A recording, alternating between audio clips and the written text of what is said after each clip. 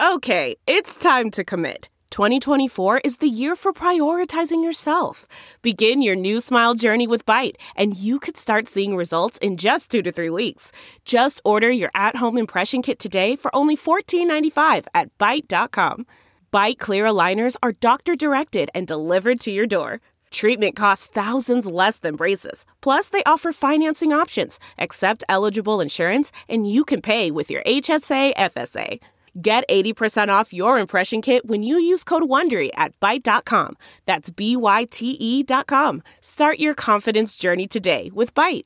The spirit of performance is what defines Acura. And now, it's electric. Introducing the ZDX, Acura's most powerful SUV yet. Crafted using the same formula that brought them electrified supercars and multiple IMSA championships, the ZDX has track-tested performance that packs an energy all its own. Unlock the energy and order yours at Acura.com.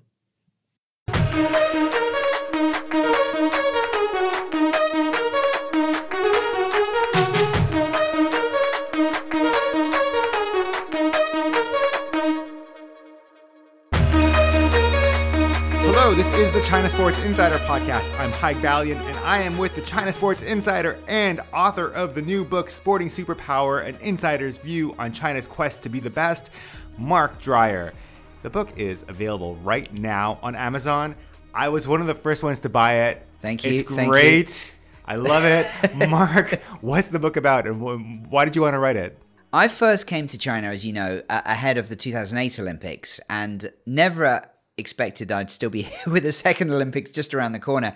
But it's really kind of, it follows sort of my arc in China. It's not really a personal book, though there are some personal stories in there, but I've looked at sort of how China's sports industry has developed from those Olympics to now. We've seen some massive waves. We've seen soccer go through boom and bust. We've seen winter sports obviously push in the build up to these Olympics. We've seen the government push to be the biggest sports industry in the world. And of course, you know, a lot of ups, a lot of downs too. You know, it's been a roller coaster ride. Li Na has won, 2 Grand Slam titles. She's been such a huge success for women's tennis, but of course, women's tennis right now is in all sorts of trouble. So there's really everything from top to bottom. So many interesting stories that I found and people that I've spoken to, and it was fun to write. It really was. It took me about best part of a year. Wow. And I just thought, hey, I got a good opportunity here, and I would encourage. I would say I'm obviously biased, but I would say it's an entertaining read. I tried to make it entertaining. It is entertaining, I would say it's a fairly quick read. So please, consider buying and maybe even leaving a review. It would really help, and I appreciate everyone's support. But it was fun. It was fun to write, and I'm I guess pretty happy with the result. You should be happy with the result. It's a great book, and I think keep talking. I encourage anyone to check it out. It's on Amazon right now, and we're gonna devote an entire episode later on just to this book. So watch out for that later on.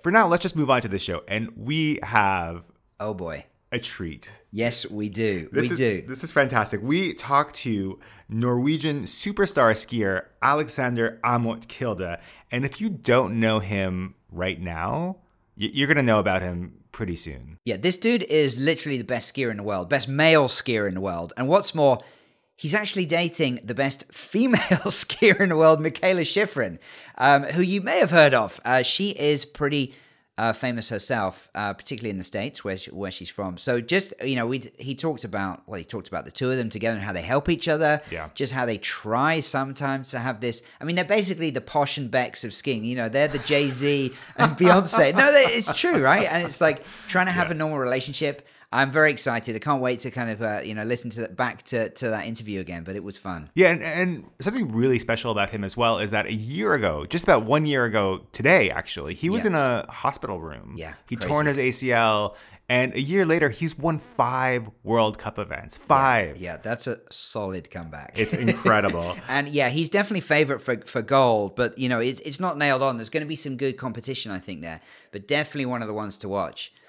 Well, that interview is coming up very, very soon. But before that, there's a couple of pretty fascinating stories brewing here in Beijing. First of all, you may have heard about this week. It's been confirmed now. Tickets are not going to be sold to us mere mortals, but there are some select few who will be able to go to these events. Yeah, so we already were expecting, we were probably expecting this whole decision, if we're being honest. You know, they've been planning this for a few weeks. They had announced there was going to be significantly reduced capacities in some of the venues. I was still thinking that the snow sports, which are outside, might be okay. Haven't got confirmation of whether they will have some local groups up from perhaps Chongli and the areas outside of Beijing to kind of dot the slope so it looks a little bit more populated. But basically, in summary, there is no public sale of tickets. What there will be is some hand-picked groups, pre-approved and selected by the government.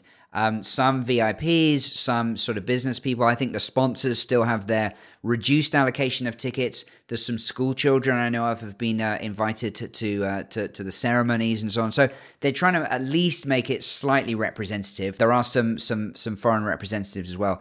Haig, I have to confess here. Yeah. I know you're a little bit unhappy about this. I am I'm happy for you, Mark. I am actually on one of these lists. There is a hockey game that some people have been invited to. I don't know if it's the only hockey game that's going to have spectators, but it's the only one that I've seen. It's China-Germany, the men's game on February 12th. I am on the list currently to have a ticket. It doesn't necessarily mean I'm going to get to go because there's a lot of checks. You have to have 2 tests beforehand, 2 tests afterwards, and then do some monitoring for a whole week afterwards. So it's still pretty rigorous. So from what I know, anyone who's attending the ceremonies, and there are 3 events I know of that have some spectators. Again, no tickets available publicly, but some people will be attending some events. Yeah. One thing that you mentioned was that, you know, you thought possibly these outdoor skiing events might have some spectators. You know, I'm still thinking, you know, with Shogang, where some of the aerials are going to be, that's really the one skiing event that's going to be in the city on the west of town. Of Beijing, the west of town. I know. It feels like a wasted opportunity to me because, you know, it's outdoors. I know the venue pretty well. Like the seats are fairly well back from the area. You could definitely keep some distance there between the skiers and the spectators. And the risk, of course, as it's always been, is that every athlete, every Olympic participant who's flying in is potentially COVID positive. That's what the Chinese organizers are worried about. But I think, you know, the risk there. I think also, though, one of the things that they're looking at is just more travel. So if there are any cases, people are traveling all around town to get to these events and then go back. So if you're traveling from Beijing up to the ski hills to watch the downhill skiing, I mean, the risk of as someone whizzes past you at 100 miles an hour, the risk of getting COVID from that is obviously microscopic. But there's just a lot of movement of people. It's Chinese New Year coming up as well. There's a lot of things at play here. One point to make, though, about Shogang was that there is a bridge right there with clear sight lines right to the venue. Yeah, right, exactly, to Big Air, which is right on Chang'anjie. So unless authorities close up Chang'anjie on the western part of the city, then that is going to be one opportunity for people to be able to, you know, experience a little bit of the. I know this venue because I've seen a picture of you parked there with your bicycle. Yeah. My suspicion is that as soon as they realize that people are stopping in the middle of the road to watch this, they're going to probably shut that down. But good luck. But hey, we can only dream. Listen. Yeah. It's going to look good on TV, though. It's going to look amazing on TV. Well, you know, you mentioned COVID, and, you know, that's actually been something that's been top of mind in Beijing over the last several months, but definitely ramping up over the last week. A couple of cases now. Yeah. I mean, look, let's try to put this in perspective for people who are not here. The cases that have been reported in Beijing, we're talking about 1 or 2 over the past couple of days. Now, there's a lot of talk that these numbers can't be trusted and that China's covering up. You know, anecdotally, it just doesn't feel that is the case. You know, I'm just giving my honest opinion here. It doesn't feel like there's mass amounts of cases because we know people and people would behave in terms of, you know, they'd start to panic, and so that's obviously an issue. What I will say is that the level of concern has raised the fact that there are 1 or 2 and there previously weren't. The Omicron variant is now in China. It's in 2 or 3 of the cities, and it's spread so fast we've seen it elsewhere. So it's There is a worst case scenario where a week from now we're having a very different conversation, but it could be, one, maybe 2 cases a day, and then they kind of stamp it out and get back to zero again. But people are watching this. People are talking about it in offices in the way that they weren't a month or 2 or 3 months ago. So fingers crossed from everyone's perspective. But, I think that's where we are right now. And, if you're a parent of a kid in international school like I am, you will know that starting today, the schools are going online only. My stepdaughter's school is online until February 21, which I guess coincidentally is one day after the Olympics ends. Well, so most of that, I think, is going to be Chinese New Year holiday, right? For the local schools, sure, they're online for a week this week. That's right. But then they're on break, so it's basically just breaking a little bit early and then potentially extending that break. But the local schools would be back kind of late February anyway. Whether they go back in person, that remains to be seen. We've seen quite a lot of late decisions over the past couple of years, but we'll see. Do you want to talk about this packages thing? Yeah, I do want to talk about this packages thing. Okay, let's talk about the packages. Let's talk about the packages. Hi, tell us about the packages. One of the COVID cases that was confirmed in Beijing this week was a woman who had no history of travel, and she didn't quite know where she had contracted COVID. Now, the authorities came out and said her specific case originated from a package that came from Canada and had, I think, gone through Hong Kong. Yeah, it's Canadian mail system is the root of all COVID. Listen. I have some real issues with Canada Post, but I'm not sure. Yeah, I have a few more issues with this particular package. Yeah. I mean, the one thing I will say on this, and we're not doctors, but I've thought about this a lot.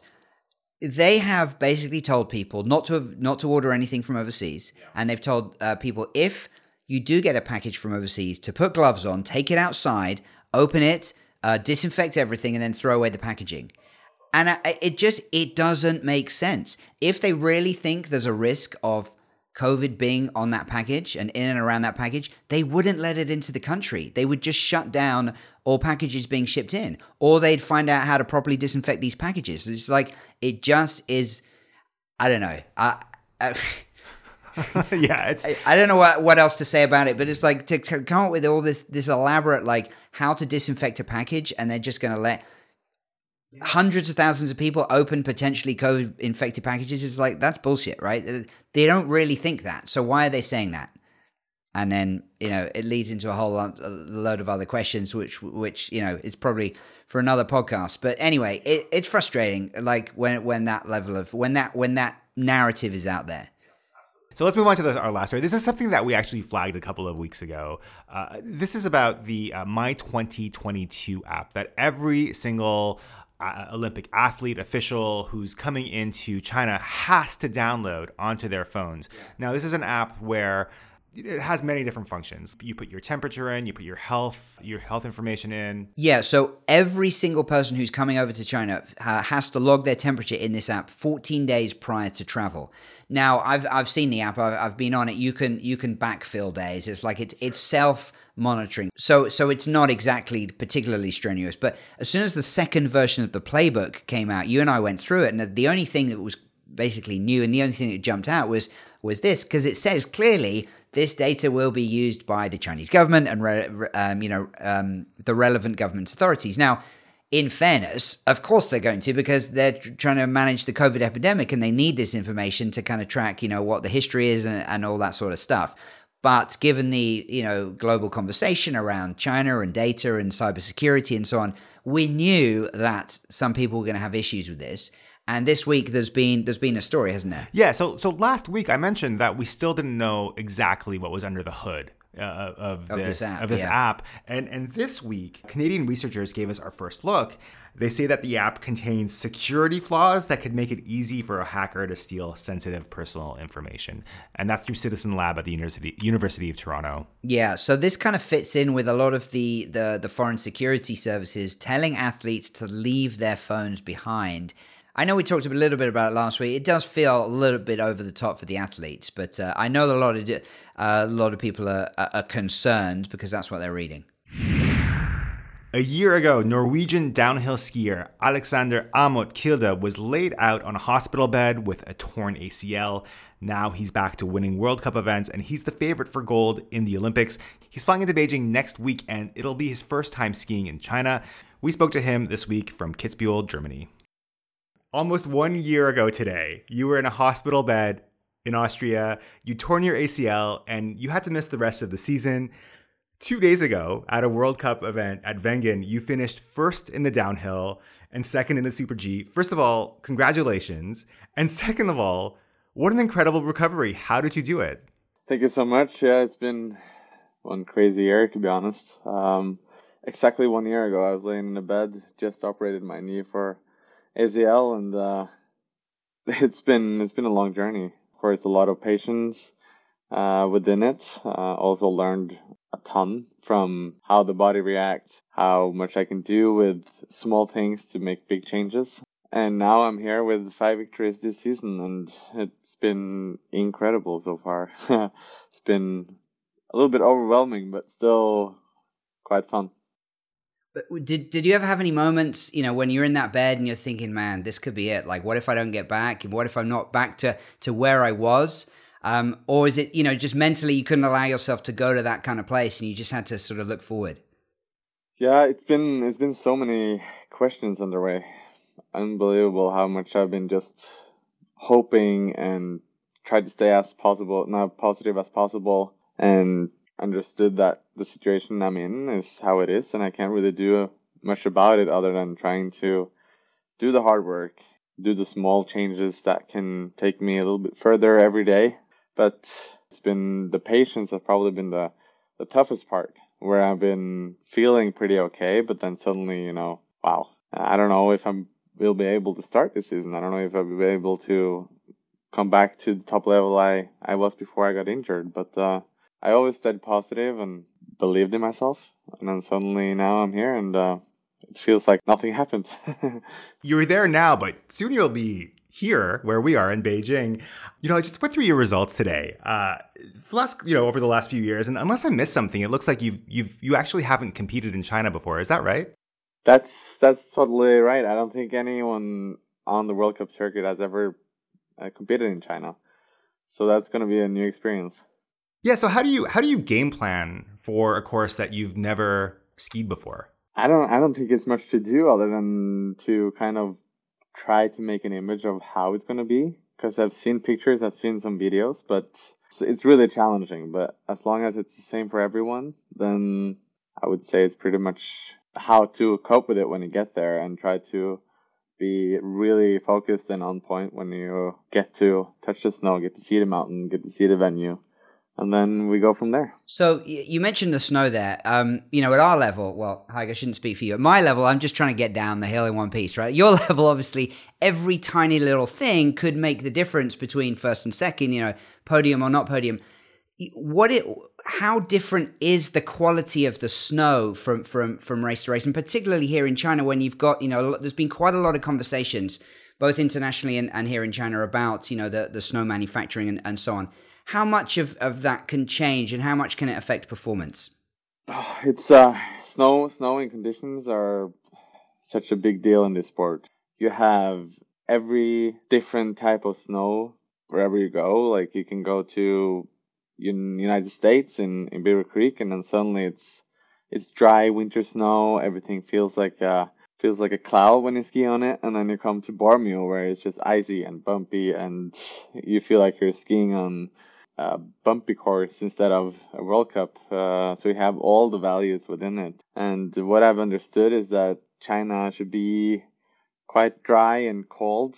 What I've seen is that the snow there looks actually really fantastic to ski on. But we will see. No one's been there other than the Chinese, but don't have much information about how it is there. I know when, if we're going back a few years, when China before it actually was awarded the Olympics, there were pictures of the venue that I'd saw, and it was, brown hills and so on. I thought, well, this must have been taken in the middle of the summer. In fact, it was January, right? It's basically, a snowless place. And so it's all brought in, but it's quite dusty and sandy. We're actually on the edge of a desert here in Beijing. Mm-hmm. And I know that some of the teams have been sort of slightly concerned about the quality of the snow, and perhaps some of that sand creeping in And I'd heard perhaps that you guys are bringing like a whole bunch of different skis. Like, what can you tell us about this? Is this unusual? Like, how many skis are you bringing, and why is that?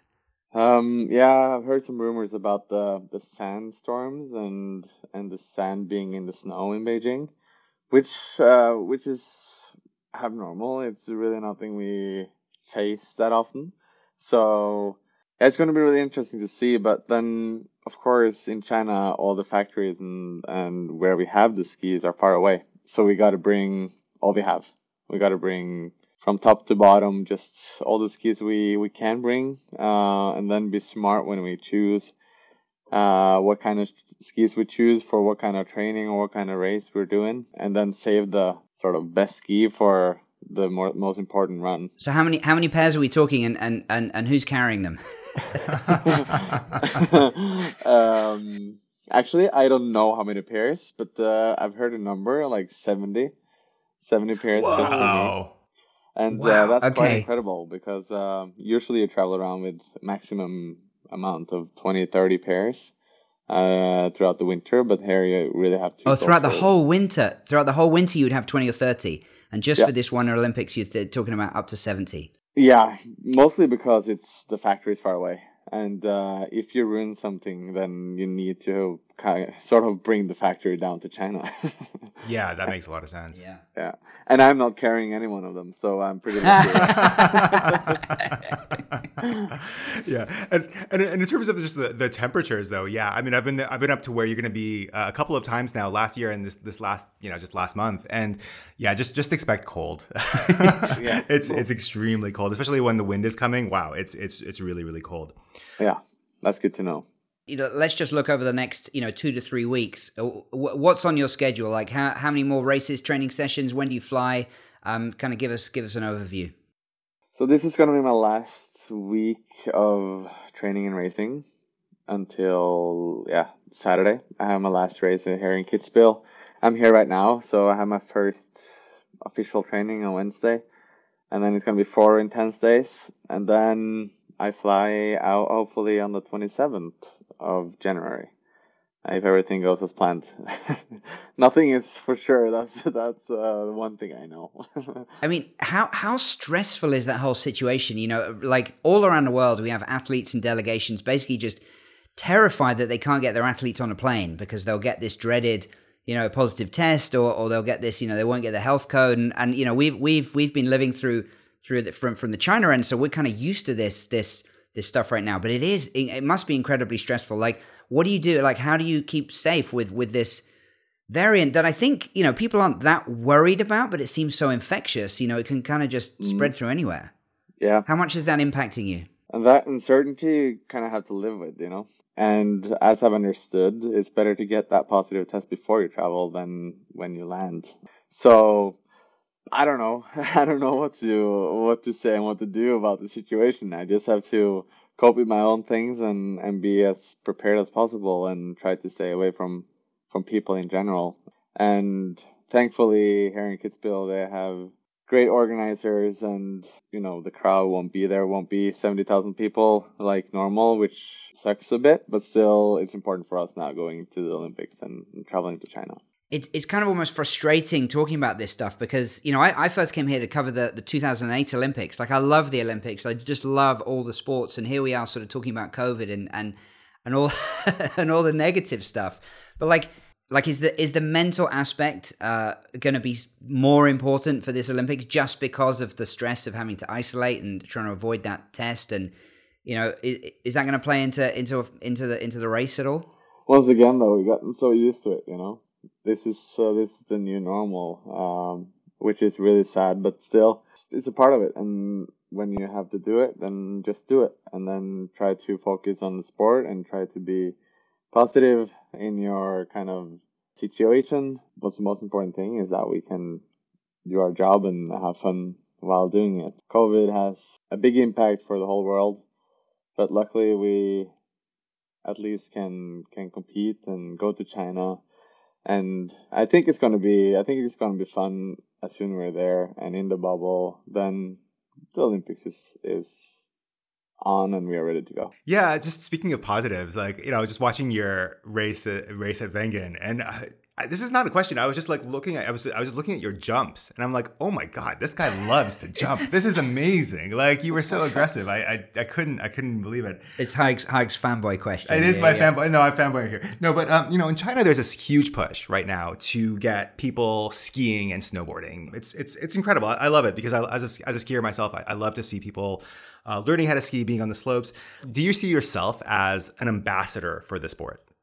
Yeah, hopefully I am. I mean, I love doing what I do, and I have such a passion for the sport, and it's always been there. And I love hearing that people that's never experienced the sport and get the chance to try it and have sort of the same joy I have during the winter, and trying to understand how beautiful nature is and how you can use it while just putting on a couple of planks and try to enjoy the snow down the mountain is quite special, and I just want as many people in the world to experience sort of the same as I do. How aware of you are you and the other guys on tour of sort of this push for winter sports in China? Obviously in certain winter sports, China is making some big strides. In Alpine, not so much. There's still a long way to catch up, as you'd know. But, from our point of view, there's resorts springing up all over the place, and there's people packing the slopes, often on the beginner hills, because they are learning for the first time, to your point. Mm-hmm. But, like, is this something that people talk about? Like, hey, China's coming, or it's just a little bit too abstract because it's on the other side of the world? I think it's a little too abstract. I don't think many people actually see it and get to experience it because it's so far away. But just hearing that is quite incredible, and I think it's really important for a sport and winter sport in general. It being something that no people have experienced before makes me think about it being kind of, wow, is that so? And then suddenly, if people get really fired up from doing it, then the effect of 1 million people doing it in China is pretty high. So that would be amazing to see the development and to see how much effect that has on winter sports in total. Yeah, I mean, the interesting is it's not 1 million people. It's tens of millions, possibly hundreds of millions of people. That's the goal anyway. Yeah, so, that's yeah. What my knowledge of that is, yeah, you can probably hear it now, it's 10 millions of people. That sounds just incredible to me that they want to try this sport. Have you noticed, have you been aware of more Chinese entrants in any of your races? I mean, perhaps it's the wrong discipline, but like in some of the other winter sports, freestyle skiing is obviously a lot of Chinese and widening out a bit, snowboarding, but like how aware are you of those other disciplines and those other sports? Or are you kind of like just set in elite Alpine? Well, you see some names and see the flag a little occasionally, but in World Cup there's certain criteria you have to go through to be able to start. This makes it harder for people to just come and join, and also with the COVID restrictions and everything, it's been challenging the last 2 years. I know that they've put a lot of resources in trying to make Chinese skiers, and they have some Austrian coaches, and I remember that was 2 years ago in Chile. We were staying at the same hotel as the Chinese. And it's quite incredible to watch them because they are so structured and so, wanting to make that step and does everything the coaches tell them. And it's a little bit inspirational too. It's interesting. I was going to pick up on that point about it's hard to qualify because, the Olympics often are about stories and storylines, and that's what the press sort of latches onto. Obviously we've heard about Eddie the Eagle, Jamaican bobsled team. Now, one of the stories that might get a lot of play at these Olympics is Benjamin Alexander. Have you heard of this guy? It sounds familiar. He's in the Grand Slalom. Okay, he's a 38-year-old former DJ. He's competing for Jamaica, but he's from the UK originally. He's ranked 4,722nd in the world, and the first time he skied was 6 years ago when he went to Whistler for a party. That's amazing. I know. And I was just reading about him today. Apparently, the rules are, every country can put forth like one male athlete and one female athlete as long as they fit the B criteria. Yeah. And I guess he has. Like, okay, I guess this is the first time you've heard of it, but like, you don't think a story like that, like, does it help the sport or is it the other way around? Like, what do you think? I think that's really awesome, and it's cool that people that's from a whole different culture, from a whole different side of the actual sport, tries to, join in and try to be part of it, I think that's incredible. And it says also something about the sport. It's quite interesting to watch, and people are interested into it when they get a smell of it. So I think it's just really positive, and stories like that makes tension, and attention is good for the winter sport in total. Now, Alexander, we know you, and many other people know you as arguably, the best male alpine skier in the world. In a few weeks' time, NBC's viewers in America are probably going to know you as Mr. Mikaela Shiffrin. just tell us how crazy that whole side to your life, to your training, how that's been over the last little while. It's been just an incredible story, to be honest, from day one. Mikaela is for sure a big inspiration to me, and also a lot of other people, as I know. And we are, first of all, just a normal couple. We do normal things together. We have normal conversations. So it's nothing really, really special about that. But it's just when you attach to another person that has so many similar interests, and you can just cope with things differently than being together with a girl or a guy that you know doesn't know anything what you're doing. So it's really nice to have one that you can share experiences with, discuss skiing, just about, how to handle different situations, because we know we've been in the same situation, both of us. That's just been awesome. And of course, there's stories underway. Like now, when I won this downhill in Wengen, there was this prize giving ceremony at night, and it was packed with people. When they announced me on the stage, then the whole crowd was yelling, "Shiffrin, Shiffrin, Shiffrin, Shiffrin." I was just like, what now? And that was quite incredible. And then I'm just like, yeah, this has some impact to the world, and that's just super amazing, to be honest. And and when you were injured, she must have been a big help for that as well. Yeah, and she's also been through some traumatic stuff, and this is not even comparable to that. So it's just the support I got from her the first time we started chatting, and we sort of started chatting before I got injured, so we had a really good communication before that, and then suddenly I tore my ACL, and then she was one of my biggest supports, and she was always so positive and gave me energy throughout the day. So yeah, that's it's been a big part of my rehab and also my life the last year. You're talking about just kind of life as a normal couple. I guess the other side of that is, you guys are such big stars in your own right. And when we have these sort of, these celebrity power couples, it's almost kind of like 1 + 1 = 50. Like you have, we were just checking out, you have 60,000 followers right now on some of the Chinese social media platforms.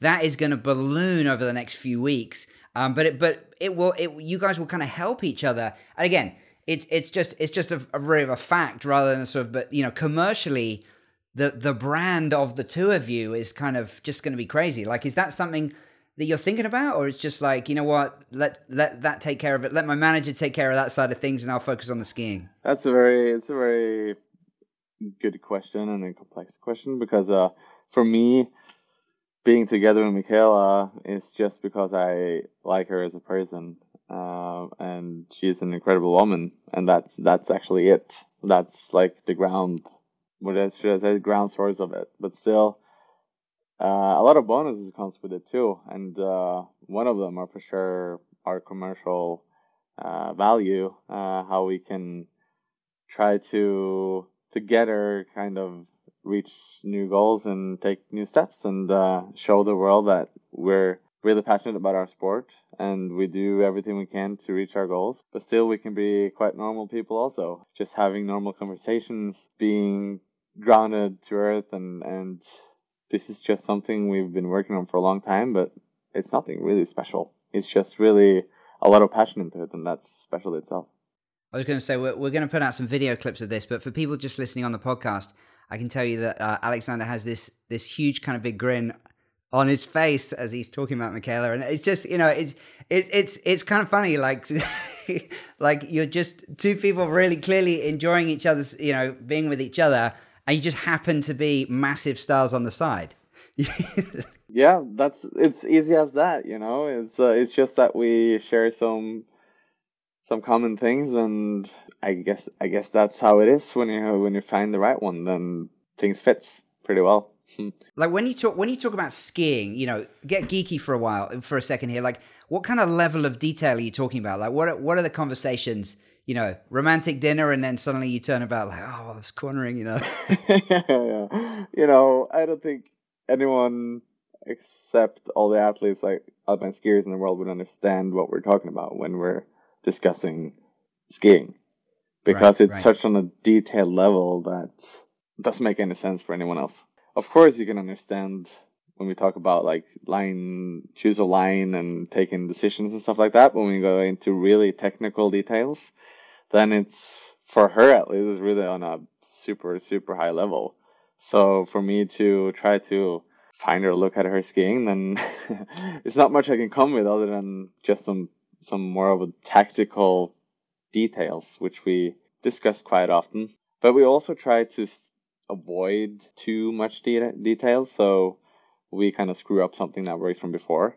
So we try to just give each other support and try to just make sure that we fire each other up a little bit, saying that this is what you can do, you've done it so many times, blah, blah, blah, blah. This kind of conversations which gives us more motivation and power into what we do. Alexander, listen, your comeback was just absolutely inspirational. It's been amazing to watch, and I can't wait to see you here in Beijing. It's just in a few short weeks. So, you know, thank you so much for joining us. Thank you, guys. It's been awesome, and I look forward to get to Beijing and compete in a place where I've never been before, and try to also get the feeling of the culture, new experiences, and hopefully it's going to be a lot of fun. Perfect. Yeah, safe travels. Thanks for the talk, guys. That's the show this week. Mark's book, again, is Sporting Superpower. Mark, where can people get more information? We can find it on Amazon, Sporting Superpower, or on my website, ChinaSportsInsider.com. Thanks for the plug. I appreciate that. Of course. Anytime, Mark. So if you are enjoying the show, do us a favor and rate and review us on Spotify or Apple Podcasts. This helps the show move up the rankings and helps more people discover it. And we will be back next week.